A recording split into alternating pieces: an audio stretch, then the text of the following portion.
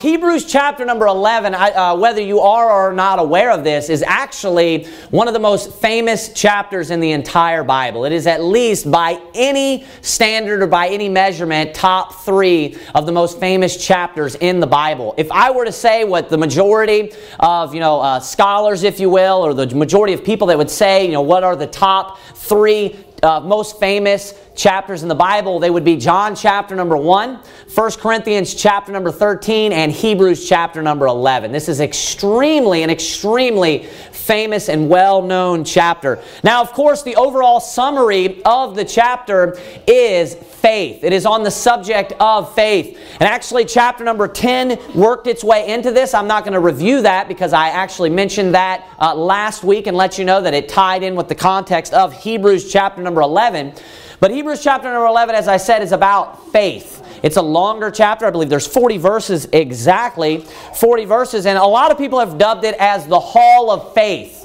Making the play, of course, on the Hall of Fame. But in this case, it is the great faith of the elders or of those that came before us. The great faith of those of the past, of the Old Testament. One thing that you may or may not have noticed about Hebrews chapter number 11 is that it actually goes through each of the men that had great faith in the Old Testament Scriptures in chronological order. The whole chapter is actually in chronological order, and it just speaks of faith and how they had great faith, the importance of faith. Now we're just going to begin in verse number 1, Hebrews chapter number 11.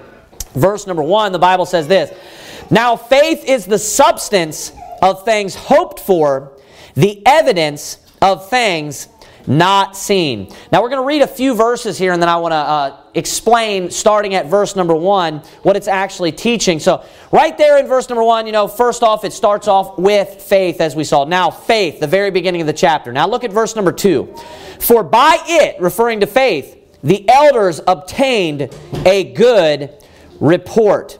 Through faith we understand that the worlds were framed by the Word of God, so that things which are seen were not made of things which do appear." Now, Hebrews chapter number 11, verse number 1, starts off in the very beginning and makes the statement, "Now faith is the substance of things hoped for." So it gives you that statement. What is faith? If we were to define faith, what is faith? And it says that faith is the substance of things hoped for. Now, what is the substance of something? The substance is what something is made up of. So it's asking, what is faith if you were to define faith? Well, it's the substance of what you're hoping for. If I was able to peer into someone's heart and actually see their faith, what you're going to see is what they are hoping for, what they are, looking forward to, or what they are trusting in, if you will, what they have faith in. So it's just defining for you in a very basic way of what faith actually is. What is it made up of? What is it, right? That's the substance. What is it?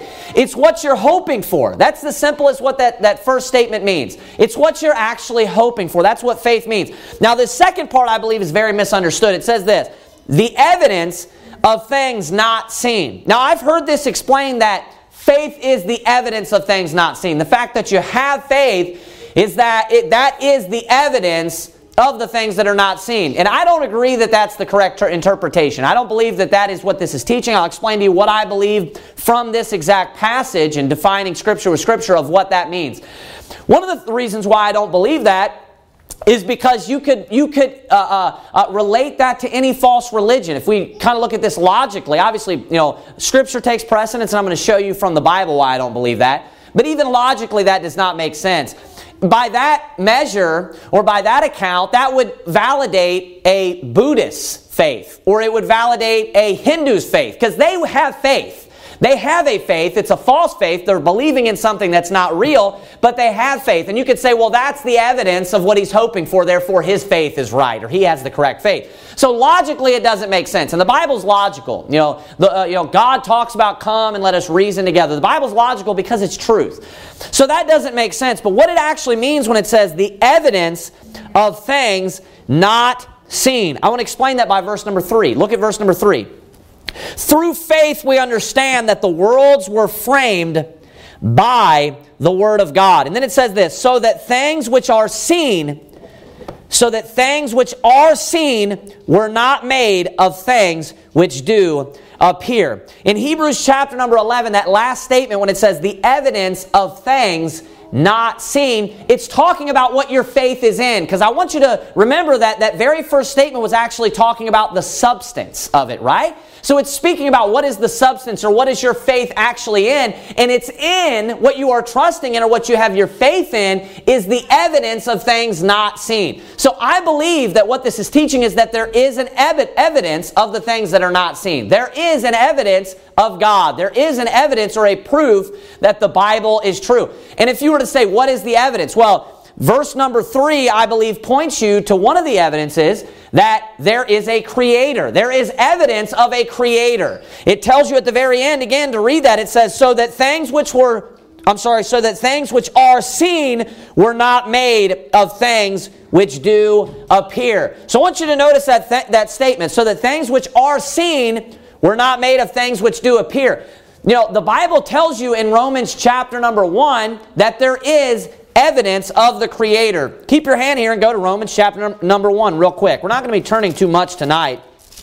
We're going to be staying in the book of Hebrews most of the night. I want you to look with me at verse number 20.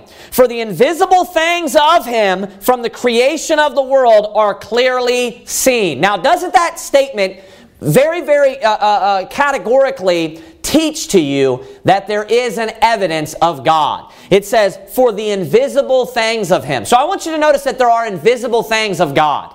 Aren't there? There are invisible things of God. From the creation of the world are clearly seen. So you can look at the things around you, and then there are behind that proves that there is evidence of invisible things. Now, is something invisible something that you can see? Of course not. Now go back to chapter number 11, verse 1. The evidence of things not seen. That's the invisible thing. So there is evidence of the things that are not seen. There's evidence that there is a Creator. It's not saying that the faith is the evidence. The evidence is referring back to the things that are hoped for. And what are you hoping for? You're hoping for, let's say, the Creator. You're hoping for, the Lord and believing in God, right? Then also tying that in with verse number 3, that same concept that we got from Romans 1 and applied it to the evidence of things not seen. Look at verse 3. Through faith we understand that the worlds were framed by the Word of God. Now watch this. So that the things which are seen were not made of things which do appear. So it's very obvious when you look around, there are things that appear. That's things that you can see. But we understand that there must have been something that does not appear. That is, the invisible things of Him are clearly seen. So there is evidence of God. People are like, show me evidence that there's a Creator. The creation. There has to be a Creator because there is a creation. The fact that we are all here proves that there's a God. Right. It's that simple. Right. I mean, that's before we delve into the molecular level and all the complexity of the universe and the intricacies of every aspect of DNA and just so many different, complex things about our universe. There are evidences of the Creator. Not only that, there are evidences of God, and I believe it's the Bible. I believe Hebrews chapter number 11 is a great example of God, and that this is the Word of God, and that this is, the true book. And we're going to get into that here, I believe, at the very end. Hebrews chapter number 11 is an extremely powerful chapter. So notice there that the evidence is actually referring to the things that prove that there is a Creator. And then it says in verse number 3, through faith we understand that the worlds were framed by the Word of God. So now I want to point out a different aspect of this verse. Go to Hebrews chapter number 1. Hebrews chapter number 1. So there, notice that it said that the worlds were framed by the Word of God. It tells us in verse number 2 of Hebrews 1, hath in these last days spoken unto us by His Son, whom He hath appointed heir of all things, by whom also He made the worlds. So I want you to notice there how it says in Hebrews chapter 1 verse 2 that the Son made the worlds. But then we get over here in Hebrews chapter number 11 verse 3 and it says that the Word of God made the worlds. Why is that? Because the Son is the Word of God in the flesh. The Son is God manifest in the flesh. I've also heard it stated, and I believe that this is misunderstood as well, at the very end of verse number 3 it says, so that things which are seen were not made of things which do appear. I've heard It explained by, people, even Ken Hovind I've heard use this, Ray Comfort, who obviously is not even saved, use this, but a lot of different creation science evangelists will use this verse to say, see, this is actually teaching that there are molecules in DNA and that things which you see are made up of things which do not appear, things that you cannot see. That's not what this is teaching. It's like I had already explained it correctly. It's actually teaching that the things that you see were not made by things that you can see right now. They're made by things that do not appear to your eyes. What it's saying is that there's evidence that there's something that is not seen by just looking at things that do appear. That's what that is teaching. It's saying that everything that you look at now was not created by something that you're looking at or something that you can see. Like how if you look at a dog, you see two dogs, right? And then they, of course, copulate and then they bring forth another dog. Well, in that sense, it would be like, well, those two dogs brought forth something that you can see. Well, it's saying everything that you look around at today and you can see with your own eyes was not created originally, in its origin by something in the universe itself. That it came from something transcendent that is outside of the universe. That's what verse number 3 is teaching. And I think that this is very simple and easy to understand. But I've never heard anyone, it's so strange, these simple passages exposit this correctly. But I think it's pretty profound. It's an amazing chapter that actually teaches that when it's talking about faith, it's teaching, hey, it's easy to have faith in this sense. It's easy because, when you look around, right before your eyes, what you're looking at is actually evidence that there's something that you cannot see, which is an amazing truth. Look at verse number 4 now. By faith, Abel offered unto God a more excellent sacrifice than Cain, by which he obtained witness that he was righteous, God testifying of his gifts, and by it he being dead yet speaketh. So right there it mentions Abel. Starts all the way back in the very beginning. Obviously, the only two people that were before Cain and Abel was Adam and Eve. It didn't mention Adam and Eve in this case, but it gave us a quick introduction with the first 3 verses there that we're going to be talking about faith. It defines faith for us. This is written so advanced, and it's laid out from beginning to end perfectly. It defines faith in verse number 1. In verse number 2, it basically gives you a summary that, hey, we're going to be talking about the faith of the elders. And when it says elders there, it's speaking of the people that came before us. Elders is a word that can be used in a few different ways. And it means older, or it means a man that is mature, or these different types of ways. But this is actually proof to the fact that it is a loose word and a general word, because in this sense, it just means men of the past. Men that came before us, men that are considered patriarchs. That's what it means, elders. And notice that it begins with Abel. This is the first elder that it's going to talk about. Now, of course, we know the story of Abel and Cain, how they brought their offerings. God accepted Abel's offering because he brought, of course, the lamb, which pictured the Lord Jesus Christ. And then Cain's offering was rejected because he brought the fruit of his works. He brought the fruit of his own labor. Literally, he brought vegetables and things of produce that he had gathered up and you had to work hard for. And that symbolized, work salvation. As opposed to, or contrasting to, Abel just trusting in the blood of the lamb. He just brought the lamb. That's all that he brought. Representing, that God is doing the work and that he's trusting in the work of God. Now, of course, God would have had to have given them the correct instructions. Because the Bible says that faith cometh by hearing and hearing by the word of God. Every person that we're about to read about is going to be trusting in the word of God. Every time any way that we put our faith in God, it has to be in His Word. Which makes perfect sense why verse number 3, right there in the introduction as well, would begin with the Word of God and how in the origin God created the worlds by His Word. So it also tells us there that at the very end of verse number 4 it says, God testifying of His gifts, and by it He being dead yet speaketh. So there's I believe 2 layers to that verse right there. Number 1, I believe that it's talking about the fact that he has eternal life and that he was made righteous. But not only that, the fact that he can be a witness to us today through the Scriptures. So I believe there's a couple of different meanings that we can take away from that. Another thing that I want to point out to you that, and this is very much introductory so far. I want to point out to you in verse number 4, I want you to notice that it says about Abel, by which he obtained witness that he was righteous. So when it says by which, what is it talking about? His faith. So how is he made righteous? By what? By his faith, by which he obtained witness that he was righteous. And of course it says God testifying of his gifts. So the witness is of God. God is the witness of his what? Of his faith. So going all the way back to Abel, what was it that that Abel had or did to become righteous?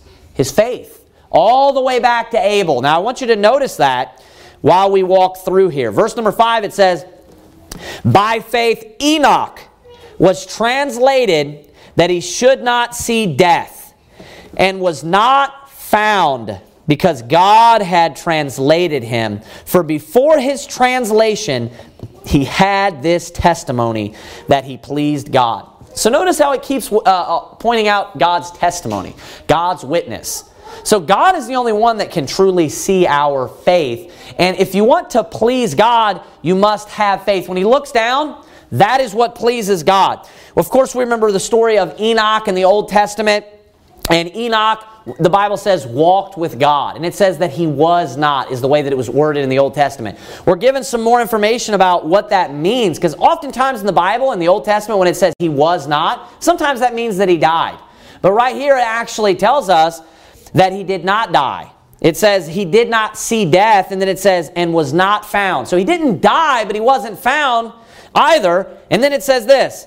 It says, because God had translated him. So this is very similar to the rapture. It's a picture of the rapture. And it says, because God had translated him, and it says, for before his translation, he had this testimony. So what was it that caused God to take Enoch? What was it that caused God to translate Enoch and to bring him to heaven with him? What was it that pleased God so much where God said, I just want you to come to heaven and be with me? What was it? It was his great faith. So see how important faith is to God. Look at verse 6. But without faith, it is impossible to please him. So if you don't have any faith, it's not possible to please God. That's how you please God, is with your faith. For, meaning because, he that cometh to God must believe that he is. So you must first believe that he is, that he exists, and that he is real.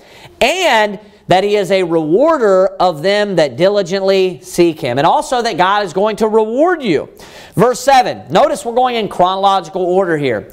By faith Noah, being warned of God, now watch this, of things not seen as yet, moved with fear, prepared an ark to the saving of his house, by the which he condemned the world and became heir of the righteousness which is by faith. Now notice that is compatible with the definition of faith. It said, by faith Noah, being warned of God of things not seen as yet. And what is faith? It's the evidence of things not seen. And what did Noah do? He, of course, prepared an ark to the saving of his house. Because it's going to be citing Old Testament stories and things that took place. By the which he condemned the world, and watch this, became heir of the righteousness which is by faith. How was Noah made righteous? Was it by his great life that he had lived? By the great works that he had?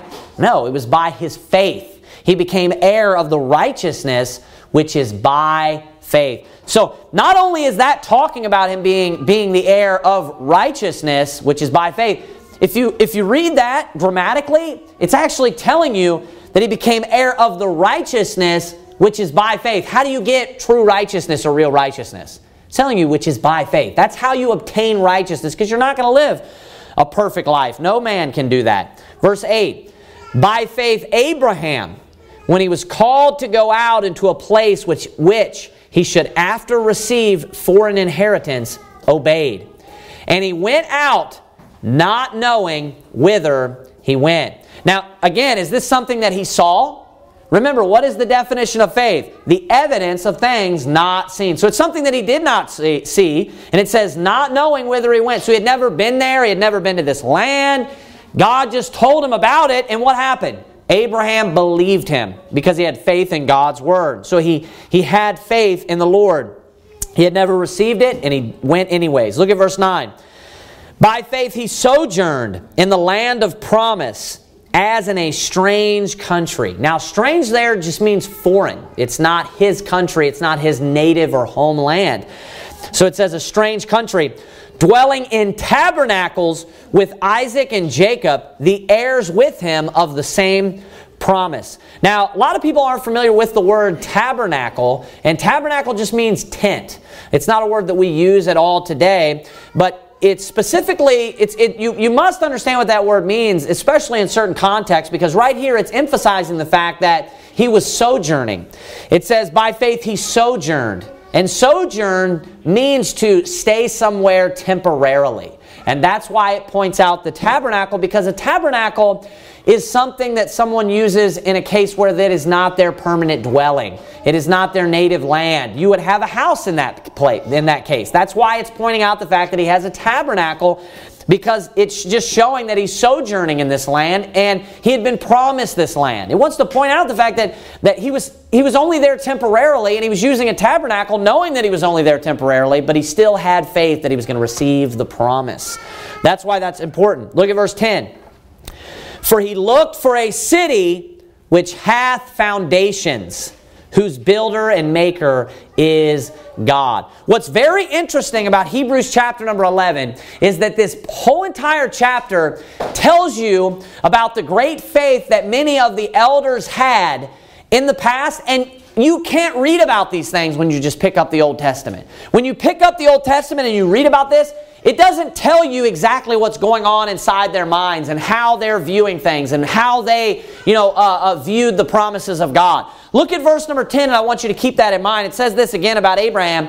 For he looked for a city which hath foundations, whose builder and maker is God. So it tells you what Abraham was looking for. Now, in the Old Testament, did it ever mention that? Not one single time. Not one time. But it tells you that what Abraham was actually looking for was a city which hath foundations. And then it says, whose builder and maker is God. So he was looking for a heavenly city, wasn't he? That's what he was expecting to receive. That's what was going on in his mind, and actually what he was hoping for. This is something that he had never seen, isn't it? This is the substance of his faith. This is what his faith actually was what it is made up of. What are you hoping for? Or what are you looking for? Look at verse number 11. Through faith also Sarah herself received strength to conceive seed. So it's talking about the great faith that Sarah had, and was delivered of a child when she was past age, because she judged him faithful who had promised. So notice she was past age. She was past, the Bible talks about the time of women. She was no longer having her menstrual cycle. She was scientifically and physically impossible. It was impossible for her to have a child. But of course, he who created the womb, he who created the anatomy of the female, of course, was able to cause her to bring forth a child, even when it was scientifically impossible. Why? Because she had great faith, because she judged him faithful who had promised. She believed that he was faithful and that he would come through on his promise. Look at verse 12. Therefore sprang there even of one, and him as good as dead. That's talking about Abraham. And the way you can know that is because if you cross-reference it with Romans chapter 4, there's a very similar statement about him being as good as dead, or very similar to that. So many as the stars of the sky in multitude, and as the sand which is by the seashore innumerable. Then it says this in verse 13, a great verse. These all died in faith, not having received the promises, but having seen them afar off, and were persuaded of them, and embraced them, and confessed that they were strangers and pilgrims on the earth. Now, the promises that it's talking about are the promises that come with the new covenant. That's what the whole book of Hebrews is about, the promise of the new covenant, all the different promises that come with it, all the great benefits of the new covenant, and how it's better than the old covenant. And right here, when it's talking about how they didn't receive the promises, it's talking about that they weren't here during the time on earth when that covenant was fulfilled, when it actually was made active, when it was actually consummated and put into place, where they saw the Messiah, they weren't here for that. They didn't receive the promises in that sense. They were just looking forward to the cross. This is actually the perfect verse that points that out. It says, these all died in faith, not having received the promises, but having seen them afar off, and were persuaded of them, and embraced them, and confessed that they were and were strangers and pilgrims on the earth. That is a perfect description of Old Testament salvation. Perfect description. Notice that it says that they died in faith, not having received the promises, but then it says this, but having seen them afar off. So did they receive them? Were they given to them clearly? Did they understand them in every single detail? No. But did they know about them? Yes. It says that but having seen them afar off. What does it mean it's far off? Does that mean that it's clear or that it's kind of vague? No, it's vague. It's hard to make out. It's kind of like a good representation would be like maybe if you were on a highway, when you were driving on a highway. And, there's a point when you're looking at the signs, the highway signs, maybe the interstate signs, where you can barely make it out. You can just kind of see just slightly what it says. But the closer you get to it, the more clear that it becomes. And then you're able to read the details. You can see the exit number. You can see the city maybe, the street, all different types of information you're able to make out. Well, even prior to that, you're still able to know that there is an exit coming up, aren't you? You're able to look and see a highway sign, and let's say that it is an exit sign. And you can identify and say, that's an exit sign. I can tell that that's an exit sign. Then when you get closer, you're able to make out more of the details. Well, it's the same thing with the Old Testament saints. People want to try to, hyper-dispensationalists want to try to point out, like, they didn't even know about the death, burial, and resurrection. They didn't even know about this. They didn't even know about that. How are they trusting in Christ to save them alone if they didn't even know that He was going to die and be buried and raise again? That's what the gospel is. Yeah, they knew the gospel. They knew the good news. They understood that there were good tidings. They could look at the exit sign, but they weren't able to know the details. They knew that there was a deliverer that was coming. They knew that there was a Messiah that was coming and that He was going to save them, but they didn't quite understand how. They knew that He was coming. And then it says this, they were persuaded of them. So it said that they saw them afar off, having seen them, but having seen them afar off, and were persuaded of them. And then it says this, and embraced them. So they may not have understood that it was going to be through His death, burial, and resurrection, and yet His disciples might not have understood that, hey, He's got to first die, be buried, and then raise again. But do you know what they knew? He's going to save me some way or another. He's going to deliver me some way or another. They may not have understood the full spiritual aspect of it, but do you know what they did know? God is going to provide salvation for me. God is going to send a Messiah. God is going to save me. Amen. That's what they knew, and they trusted God, and they believed God. They didn't have to know all the details. All they did was they looked to the promises, and they trusted in them. And then it says, and it says that they confessed that they were strangers and pilgrims on the earth. They knew that this was not their home. They knew that this is not where they wanted to be permanently. They wanted to be with God. That's where all of these people wanted to be. That's why it says they're looking for a city. It says, for a city which hath foundations, whose builder and maker is God. Some of the fact that they want to go and dwell with God. They want to go and live in the city of God. They want to go to heaven, is what it's referring to. Amen. And then it says in 14, for they that say such things declare plainly that they seek a country. And truly, if they had been mindful of that country from whence they came out, they might have had opportunity to have returned. Just talking about the regular land of Canaan there. Because now look at verse 16. But now they desire, watch this, a better country. What's one of the main themes of the book of Hebrews? How it's better. You want to know one thing that's better in the new covenant? The country, the city. You want to know one thing that's much, much better when you compare the old covenant and the new covenant? The land of Canaan, Jerusalem. The true Jerusalem, the heavenly Jerusalem, is a better country than the Jerusalem that's on this earth, than the Jerusalem which now is. It says, but now they desire a better country. Watch this. That is, an heavenly. Wherefore God is not ashamed to be called their God, for He hath prepared for them a city. So we get more details there. Like I said, where did they want to go? They wanted to go and dwell and be with God. They wanted to live with God and spend eternity with God. They wanted to go and live in heaven with God. Notice what it says there. This is very interesting. I love that statement. It says, for He hath prepared for them a city. Go to Revelation chapter 21. Go to Revelation chapter number 21. This is, some of those things in the Bible that there's no way that, any man could have such, details that tie in so perfectly. I want you to look at this. So what city is it talking about? It's talking about a heavenly city that God made, right? And it says that He hath prepared for them a city. Now, who prepared it? It's saying God prepared it. For He hath prepared for them a city. Revelation chapter number 21, look at verse number 1. This is the great details of heaven.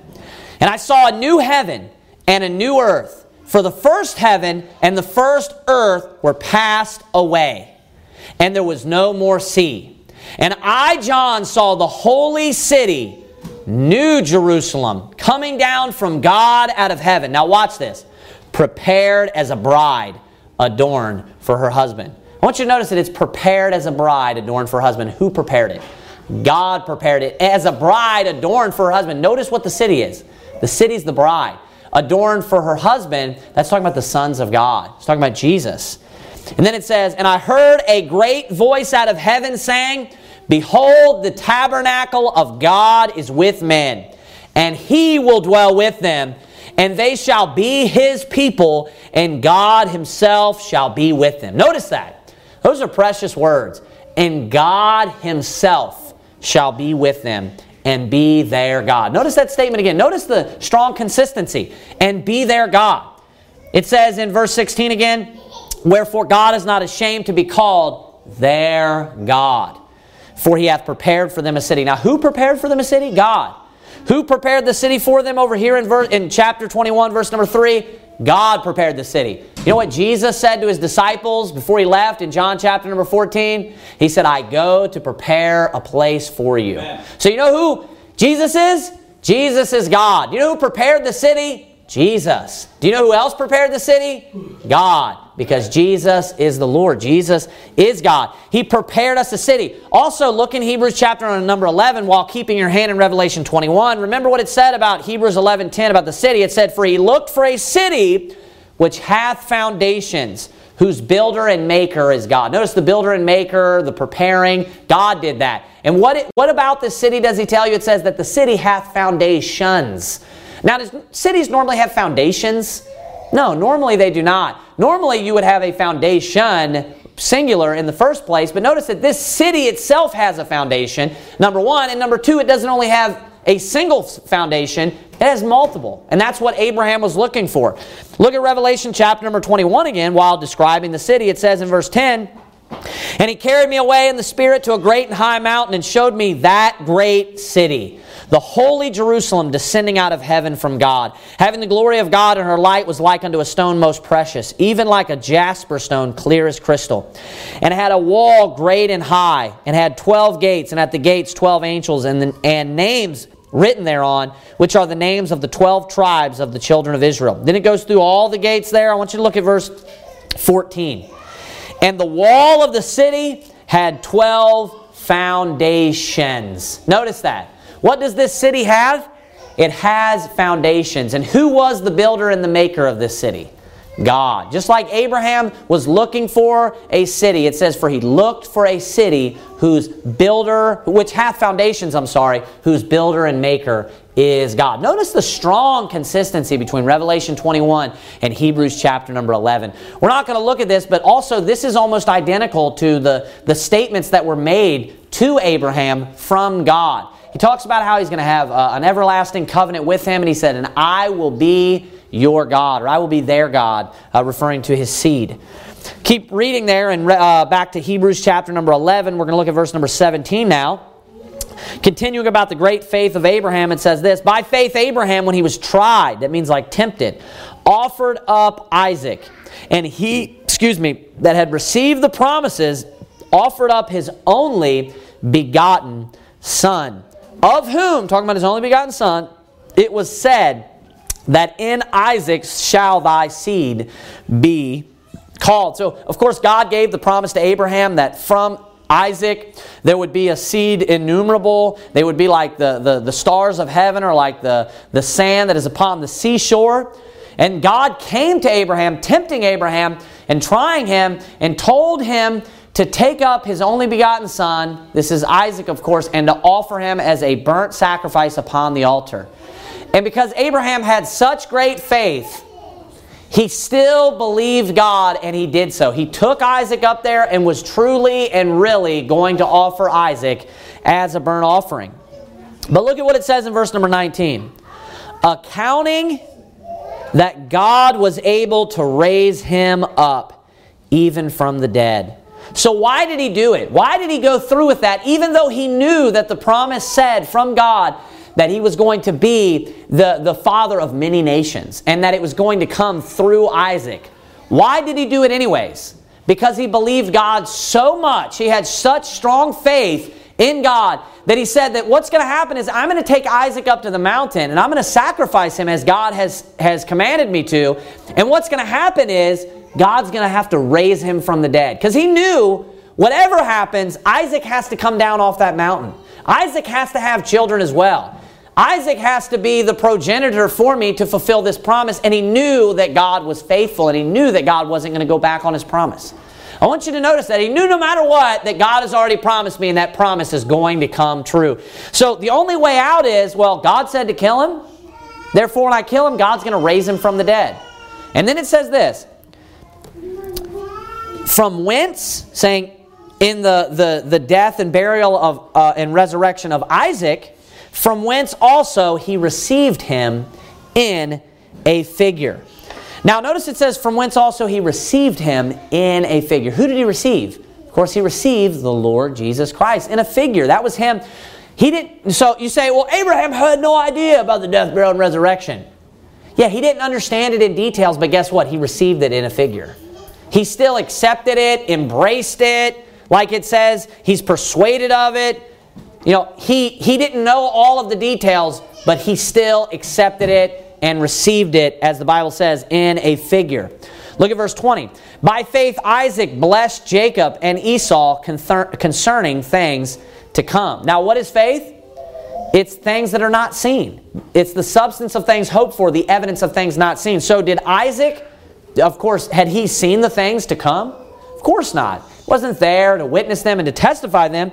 But he still blessed him anyways because he believed God when God had told him these things prophetically, and he still blessed him of things to come.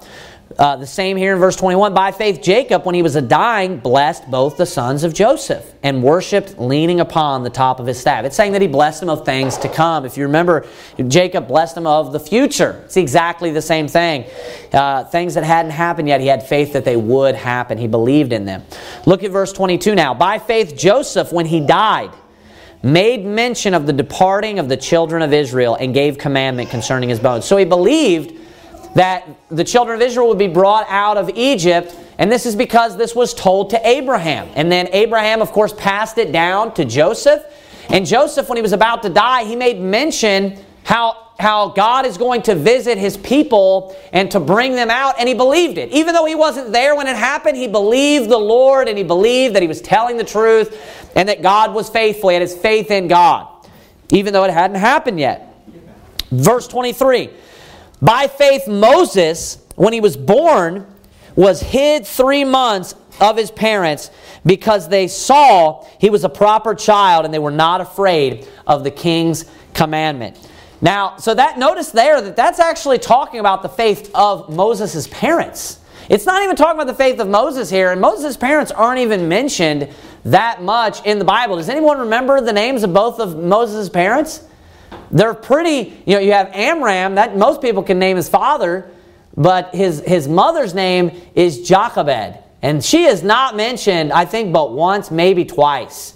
They're not mentioned very much, but isn't that interesting that they get a mention in Hebrews chapter number 11 in the Hall of Faith, where it's just listing the great men and women of the past that had great faith. And it mentions Moses' parents. That's important. That shows the importance of, having great faith as a parent and setting a great example for your children. Because Moses, who became, of course, a great deliverer and who became a great man of God and did many great, accolades and everything, great achievements. This came about, of course, also from the faith of his parents, because they hid him. Because why? They saw that he was a proper child. And it says, and they were not afraid of the king's commandment. So notice how, because of their strong faith, it caused them not even to fear the king's commandment. They weren't even afraid, it says, of the king's commandment. Because they had such great faith, they didn't worry about it and stress about it. And they didn't think, if he finds out, he's going to kill us. They weren't afraid because they had great faith. Verse 24. By faith Moses. So notice the chronological order still. His parents, now Moses. We're just moving through the Old Testament chronologically. By faith Moses, when he was come to years. It's saying when he was an adult, right? When he was able to make his own decisions. That's what that means. Refused to be called the son of Pharaoh's daughter. Choosing rather to suffer affliction with the people of God than to enjoy the pleasures of sin for a season. So notice that he refused to be called the son of Pharaoh's daughter. That's who was raising him, and he did not want to go by that title. He would rather be with the people of God. And if he was going to be with the people of God, he was going to have to suffer affliction with them. He had to make a choice because the Israelites were in bondage at that time. They were being beaten, they were being mistreated and treated horribly. So he left Egypt, of course, was the picture of sin, and he went and dwelled with the Israelites. Then it says in verse 26, which is extremely interesting, it says, esteeming, that means lifting up, right? Esteeming the reproach of Christ greater riches than the treasures in Egypt. Now, what is a reproach? This is a really good verse. Reproach is something bad, it's like the mockery of someone doing something to you, like persecution almost, to make it very general and simple, or mockery. It's something that someone looks at and mocks you for.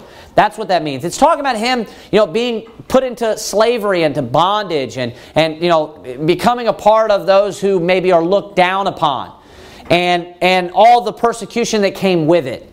And it's saying that he esteemed or thought more highly of the reproach of Christ. He thought that was of greater value, the reproach of Christ.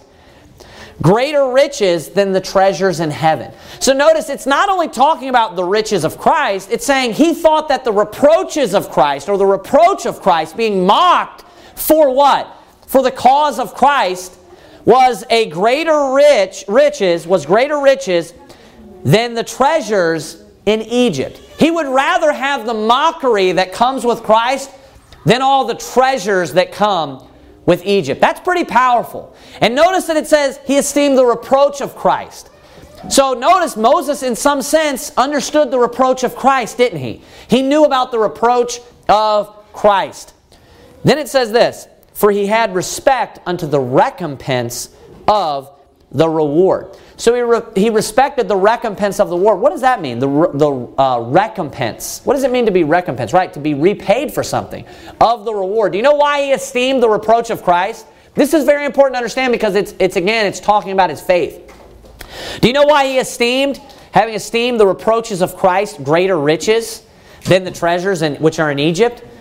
It's because he knew that for the reproaches of Christ, he would receive a reward in place of that. It says at the end, one more time, think about this. It says, for he had respect unto the recompense of the reward. How did he do that? By faith. He had to, by faith, believe that he was going to be rewarded for suffering for Christ. Think about that. He's talking about the great faith of Moses. So the reproaches of Christ, when you're just living your life and you're going through persecution, so do you know 100% for a fact that you're going to be rewarded for that? As far as, is it seen in front of you? Is someone standing there and holding the riches? Can you look at them? No, you have to do it by faith, don't you? So it's saying that by faith he did these things. By faith, he was willing to go ahead and go along with and go through with being persecuted and have the reproaches of Christ laid upon him instead of receiving the treasures in Egypt right then and there, because he had respect unto the recompense of the reward. Because he was going to be repaid for suffering for Christ. That's the reward, and he was recompensed for being reproached for Christ. Now, verse 27, it says this, by faith he forsook Egypt. He left Egypt, didn't he? Not fearing the wrath of the king. So again, notice that faith enables you to not be afraid. Faith enables you to not live in fear in your life. Many times people are fearful and scared about things and worry about things. It's because they lack faith. Even when we stress about stuff, right? Why? Because we lack faith. When people are scared about things, it comes from a heart where there is faith lacking.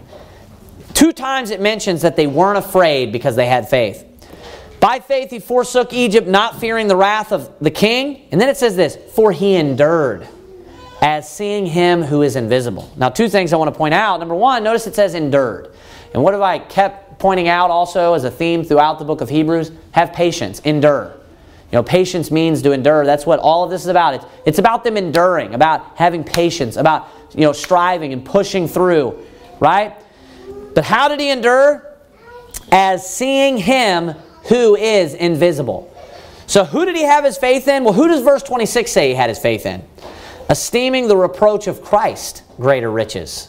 So who did he have his faith in? Christ.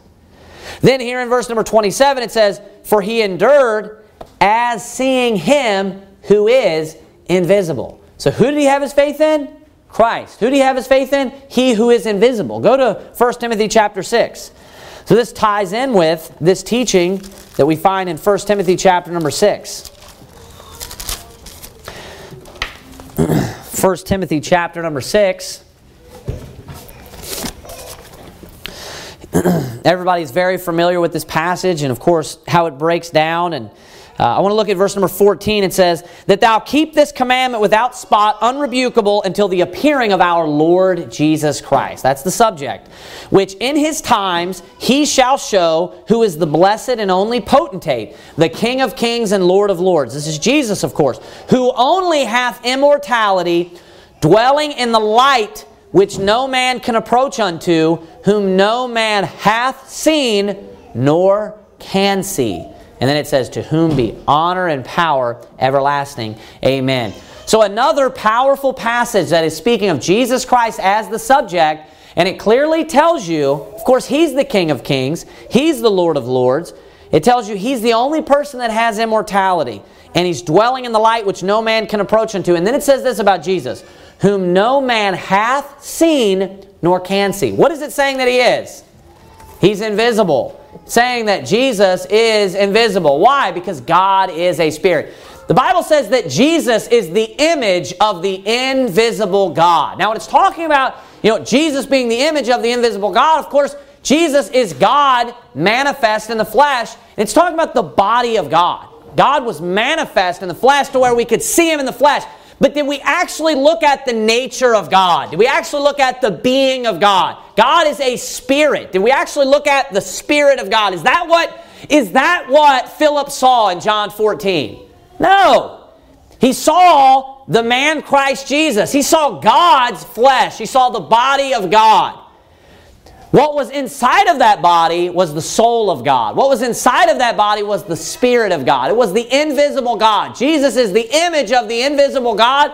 But guess what? He also is that invisible God. There's only one God. And Jesus is God. That's why it tells you in Hebrews chapter 11, verse 26, esteeming the reproach of Christ. That's what he had his faith in. The reproach of Christ. Then at the end of verse 27 it says, for he endured as seeing him who is invisible. So who was he looking to? He was looking to God. Who was he looking to? He was looking to Christ. Because Jesus is the invisible God. He is He whom no man has seen nor can see. So when you're trusting in God in the Old Testament, do you know who they were trusting in? Christ. Because that is God manifest in the flesh. It's the same person. It's the one true God who is one person who came down and was born in the flesh. So they were trusting in God. They were trusting in the Lord Jesus Christ. Look at verse 28. Through faith he kept the Passover and the sprinkling of blood, lest he that destroyed the firstborn should touch them. By faith they passed through the Red Sea as by dry land, which the Egyptians assaying to do were drowned. A saying means attempted or tried. So by faith, they had to have faith to go through the Red Sea there. Verse 30. Notice, we're moving our way chronologically. By faith, the walls of Jericho fell down after they were compassed about 7 days. By faith, the harlot Rahab perished not with them that believed not, when she had received the spies with peace. Now, the literature of the King James Bible is just so beautiful. And it stops right there. And the ending portion of Hebrews chapter number 11, it is just so superb and so excelled in its literature. I mean, it's just amazing. It's one of those passages where it just shows how the Word of God is alive, how it is living, and it just proves itself. And one of the evidences of the fact that there are things not seen is the Bible itself, is the Word of God itself. Because when you read the Bible, it is just filled with power. And there is no book. There's no book out there. There are no words of any man that have ever been heard that are on par or as great as the Bible. They're not even close. So it goes through all these great, amazing, exciting stories. And then it says this, "And what shall I more say? For the time would fail me to tell of Gideon and of Barak and of Samson and of Jephthah, of David also and Samuel and of the prophets, who through faith subdued kingdoms, wrought righteousness, obtained promises, stopped the mouths of lions, quenched the violence of fire, escaped the edge of the sword, out of weakness were made strong, waxed valiant in fight, turned to flight the armies of the aliens. Women received their dead raised to life again, and others were tortured, not accepting deliverance, that they might obtain a better resurrection. And others had trial of cruel mockings and scourgings, yea, moreover of bonds and imprisonment. They were stoned, they were sawn asunder, were tempted, were slain with the sword. They wandered about in sheepskins and goatskins, being destitute, afflicted, tormented, of whom the world was not worthy. They wandered in deserts and in mountains and in dens and caves of the earth. And these all, having obtained a good report through faith, received not the promise.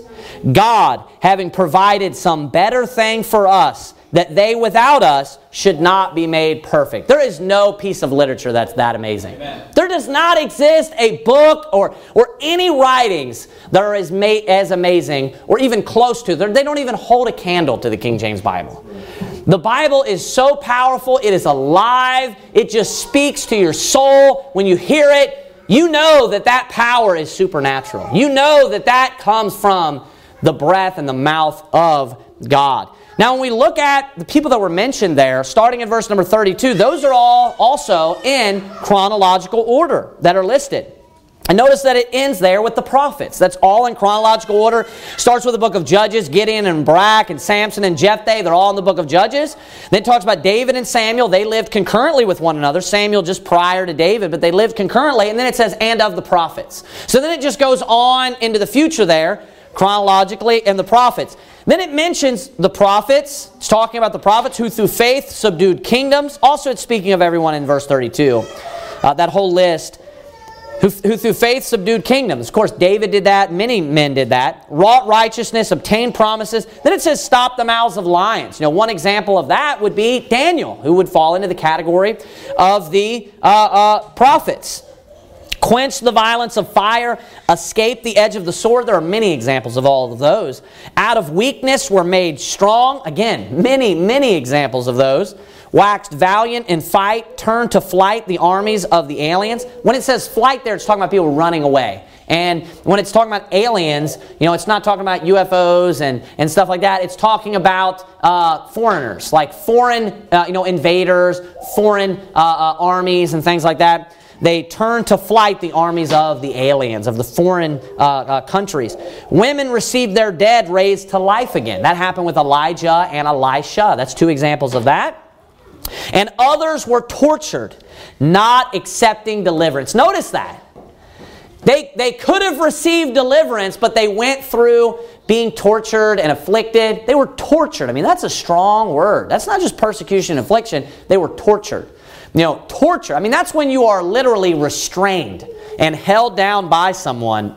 And literally the purpose of what they're doing right now is to just inflict as much pain as possible. And I want you to notice it says not accepting deliverance. Like they didn't even allow them to deliver them. They wouldn't even allow them to let them go. They did not want to be let go.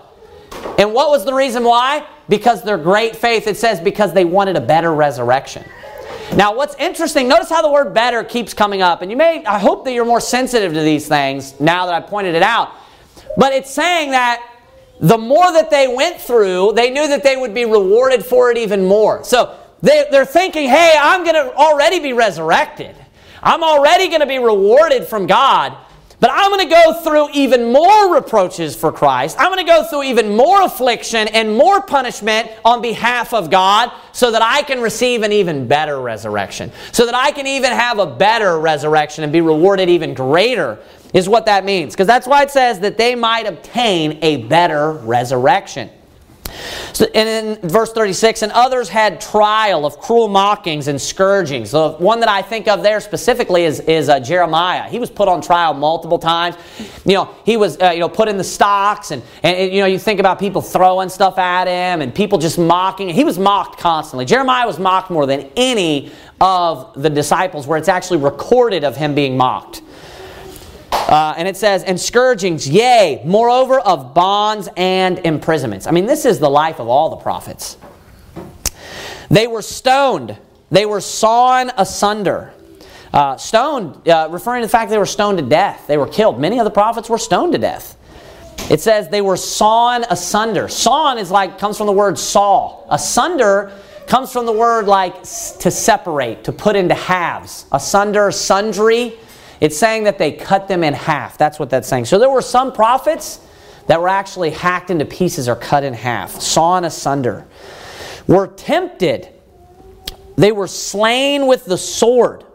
They wandered about in sheepskins and goatskins, being destitute, afflicted, tormented. Notice the life of a Christian. Notice the life of a prophet, of a man of God of the Old Testament. And why were they willing to go through all of it?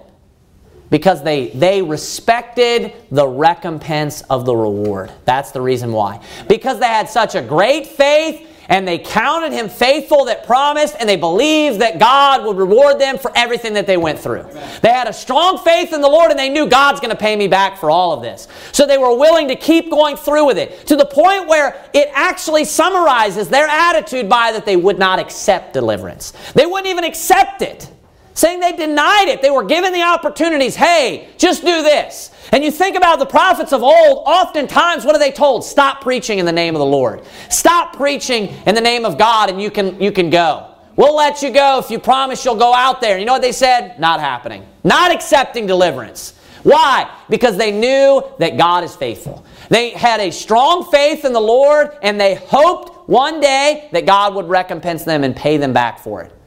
They believed that He would. It says in verse 38, after it talks about, you seem like you're reading about, like Paul talked about how the offscouring. You think like you're reading about just like the worst scum of the earth. That's what offscouring is, right? Then it says this in verse 38. They looked down upon them, and then it says this, of whom the world was not worthy. So these men who were just treated awful, they were looked down upon, they were mocked and made fun of. If you would have actually saw it and just been a random bystander, you would have thought, these people are ridiculous. If you knew nothing about it, you didn't know anything about the Lord, and you saw Jeremiah preaching in the streets, you saw Isaiah walking around the streets being made fun of, saying he's crazy, he's an idiot, no one liked him, no one's his friend. Ezekiel, a lot of them lived lives of seclusion. They were rejected by pretty much everybody. And the majority of just a random bystander would say, that guy's an idiot. He's crazy. Look at this guy. Do you know how God views him? I love that it's in parentheses. It says, of whom the world was not worthy. They weren't even worthy. All the people around them weren't worthy of Jeremiah. They weren't worthy of Isaiah. They weren't worthy of David and of Samuel and of Zechariah, who was slain between the altar. They weren't worthy of them. They looked down upon them and thought that they were scum and thought that they were worthless. but actually, in truth, in God's eyes, they, the children of Israel, those that persecuted them, weren't worthy. They weren't worthy of the prophets. They weren't worthy of them. And it says, they wandered in deserts and in mountains and in dens and caves of the earth. Remember that time, actually, where it was Obadiah actually took all the prophets and hid them. He hid the prophets. Remember Elijah goes out there at that same time and meets Ahab? Then where did he hide them? It tells you in caves. He was hiding them in dens and in caves. That's a perfect example where the prophets were taken, they hid them. They wandered about in deserts and in mountains and in dens and caves of the earth. Does this sound like a luxurious life? No, this is the life of the prophets of the Old Testament. This is the life of the great men of faith. The great men of faith. You know, we live in modern America, the United States of America today, and we don't understand what this is like at all. We don't get what this is like at all. Obviously, we don't face the kind of persecution that the prophets of old faced during their time period.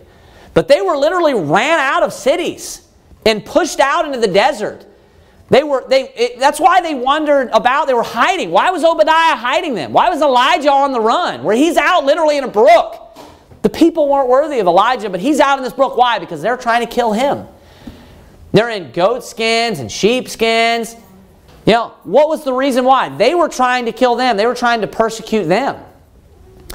That's the life of the prophets. That's the life of the great men of God. You say, I want to be a great man of God. If you wanted to be mentioned in the Hall of Faith, look at the lives that these types of people lived. They were willing to go through with these massive sacrifices. Huge sacrifices in their life. I mean, think about that. You only get one shot at life. One shot at life. You get one life. That's it. When it's over, it's over. And these men said, with my one life, I trust in the Lord so much, I have enough faith, I'm willing to give everything physical away. I'm willing to give away my house. I'm willing to give away my everything.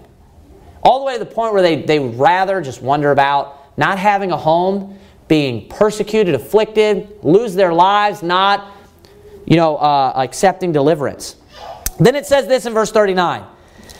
And these all, having obtained a good report through faith, received not the promise. Now, if you go back, as I mentioned earlier, Hebrews 11:3, Hebrews 11:2, for by it the elders obtained a good report. Remember how I said that it's actually summarizing everyone that it's about to talk about as an elder.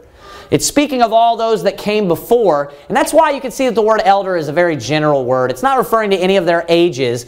It's just talking about those of old, those who came before us, those that would be like a patriarch, right? Those that lived before us, they were those that we would look up to, leaders, spiritual leaders in the faith.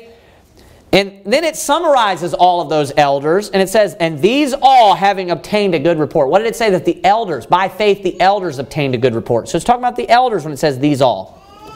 Through faith, it says this, received not the promise. Now, verse 40 is extremely powerful, and I'm going to hit on this real quick, and then we're going to be finished or complete for the evening. So notice that it tells you in verse 39 that all of the amazing things that they did, all of the amazing sacrifices, the things that they were willing to give up, and things that they were willing to go through, and how strong their faith actually was. Then it says at the end of verse 39, they received not the promise. Now, have you received the promise? You have. You have received the promise. Those things actually came in our day. They were looking toward the cross, but the cross is already finished now. You have received the promise. You received the spirit of promise. We have already received the promise has been consummated in that sense, in a spiritual sense. It has been. Then it says this in verse 40. I want you to look at this. God, watch this, having provided some better thing for us. Better than who? Better than them. Why? Because they didn't receive the promise. They didn't receive the promise, but He provided some better thing for us. Meaning what? We did receive the promise. They looked forward to the promise. They didn't understand the promise. Then the promise came and was fulfilled. That's what it's saying. So God went ahead and He completely fulfilled the promise. As far as our salvation, us going to heaven, all of that is done now. And we received it in the sense that we were here for it. What did it mean before when it said that they hadn't received the promise? It was talking about in their lifetime it hadn't come to pass yet. But has it come to pass now? Yes, it's been completed at Calvary. It said, God having provided some better thing for us. Now I want you to think about this. Who would you expect more faith out of? Those of the Old Testament who had not received the promise, or those of the New Testament who had received the promise? The New Testament. So I want you to understand the point that he's trying to make actually at the very end of Hebrews chapter number 11. He gives you this long list of just, again, the amazing things that the prophets of the Old Testament and the men of God of the Old Testament did. And then he ends it with, and these all having obtained a good report. So they obtained a good report, it says, received not the promise. So they obtained a good report through faith. And God was pleased with them through faith. A good report, remember his witness, his testified of them. Through faith, it says, receive not the promise. Saying they didn't even receive the promise. They did all these things and they didn't even receive the promise. And then he says in verse 40, God having provided some better thing for us. God having provided some better thing for us. So what did God do? God provided a better thing for us. Why? Because we did. We had the opportunity to receive the promise. Now, number one, what you can take away from this is to be grateful and to be thankful that you live in a time where you receive the promise.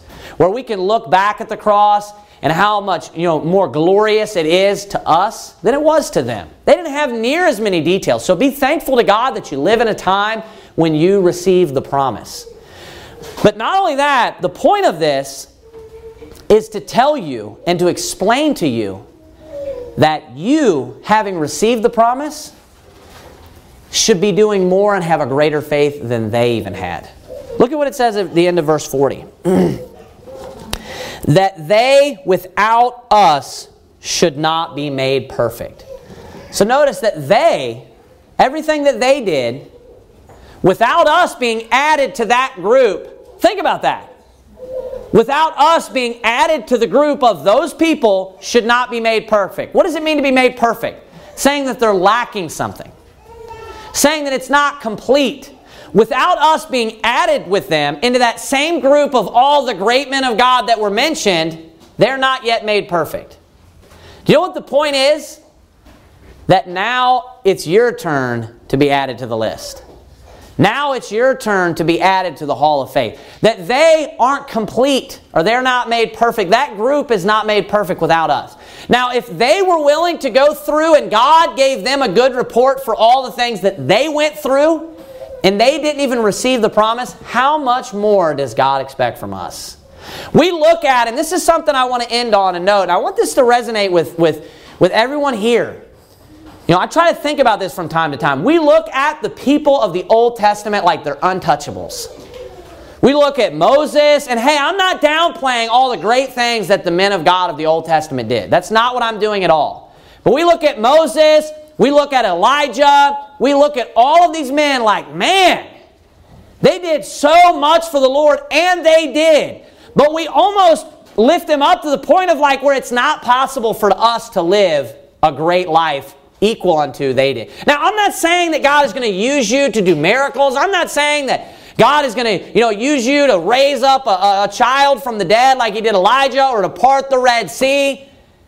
But when you stop and think about it in the grand scheme of things, God could use you to do to do things that are just as valuable as He did Elijah and Moses. He explains to you that, hey, look at all the great things that these people did. Look at all of what they did. And you know how they did it? They did it through their great faith. They did it through the great faith and because of the great faith that they had.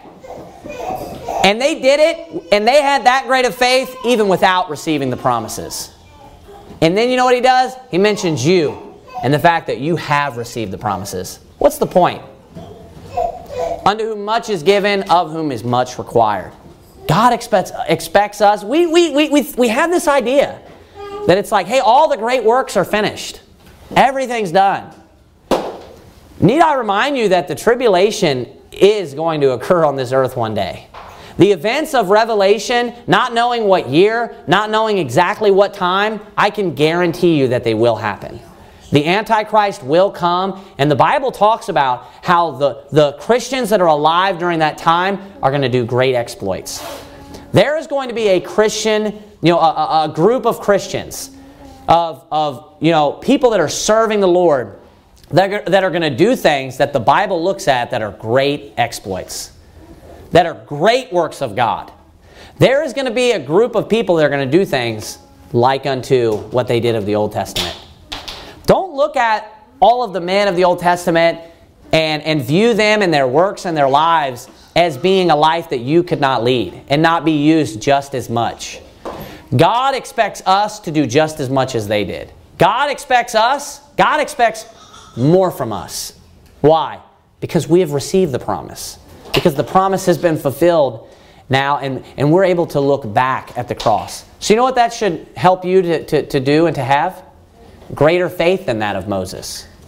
Greater faith than that of Elijah. Greater faith than that of Abraham and of Noah and of all. We have the full Bible. What do we have our faith in? The Word of God.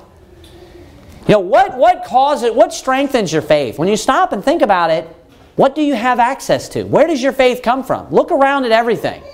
This is the only source. This is the only place where you can derive true faith in the Lord and in Jesus. This is it. Those of the Old Testament didn't have 66 books. They didn't have this Bible. We have such a greater opportunity than they did of the Old Testament. We have the better covenant. We have all of the more opportunities than what they had. Hebrews chapter number 11 ends with, God expects more out of us, not less. And you read that list and you're like, man, how could I attain unto that? And the Bible, what the Bible's teaching here at the end of Hebrews chapter number 11 is that what enabled them to do the great works that they were able to perform was their faith. That's what enabled them to be able to do the great works. And because you have received the promise, you should be able to excel them in faith and therefore do just as much works as they did. Hebrews chapter number 11 is the faith chapter. It's one of the most amazing chapters in the Bible. It is one of the major proofs. I mean, all the Bible is amazing, but there are some, just chapters and portions of the Bible that just are amazing. And Hebrews chapter number 11 is an amazing chapter. Let's bow our heads and have a word of prayer. Heavenly Father God, we thank you for your word, dear Lord. We thank you for Hebrews chapter number 11 and all the great examples of the great men of God. We ask you that you would strengthen us, dear Lord, strengthen our church here. Help us to do great works, dear God, as the prophets did of old. We ask you that you would bless us and fill us with your Spirit. Help us to walk in the Spirit daily and to not fulfill the lusts of the flesh and to mind the things of the flesh, but to grow in righteousness, dear God. Help us to have great faith and to make sacrifices. To be willing to sacrifice things on this world, dear Lord, so that we might receive the recompense. Help us to have recompense. Help us to have confidence and to respect the recompense of the reward. We love you, and in Jesus Christ's name, amen.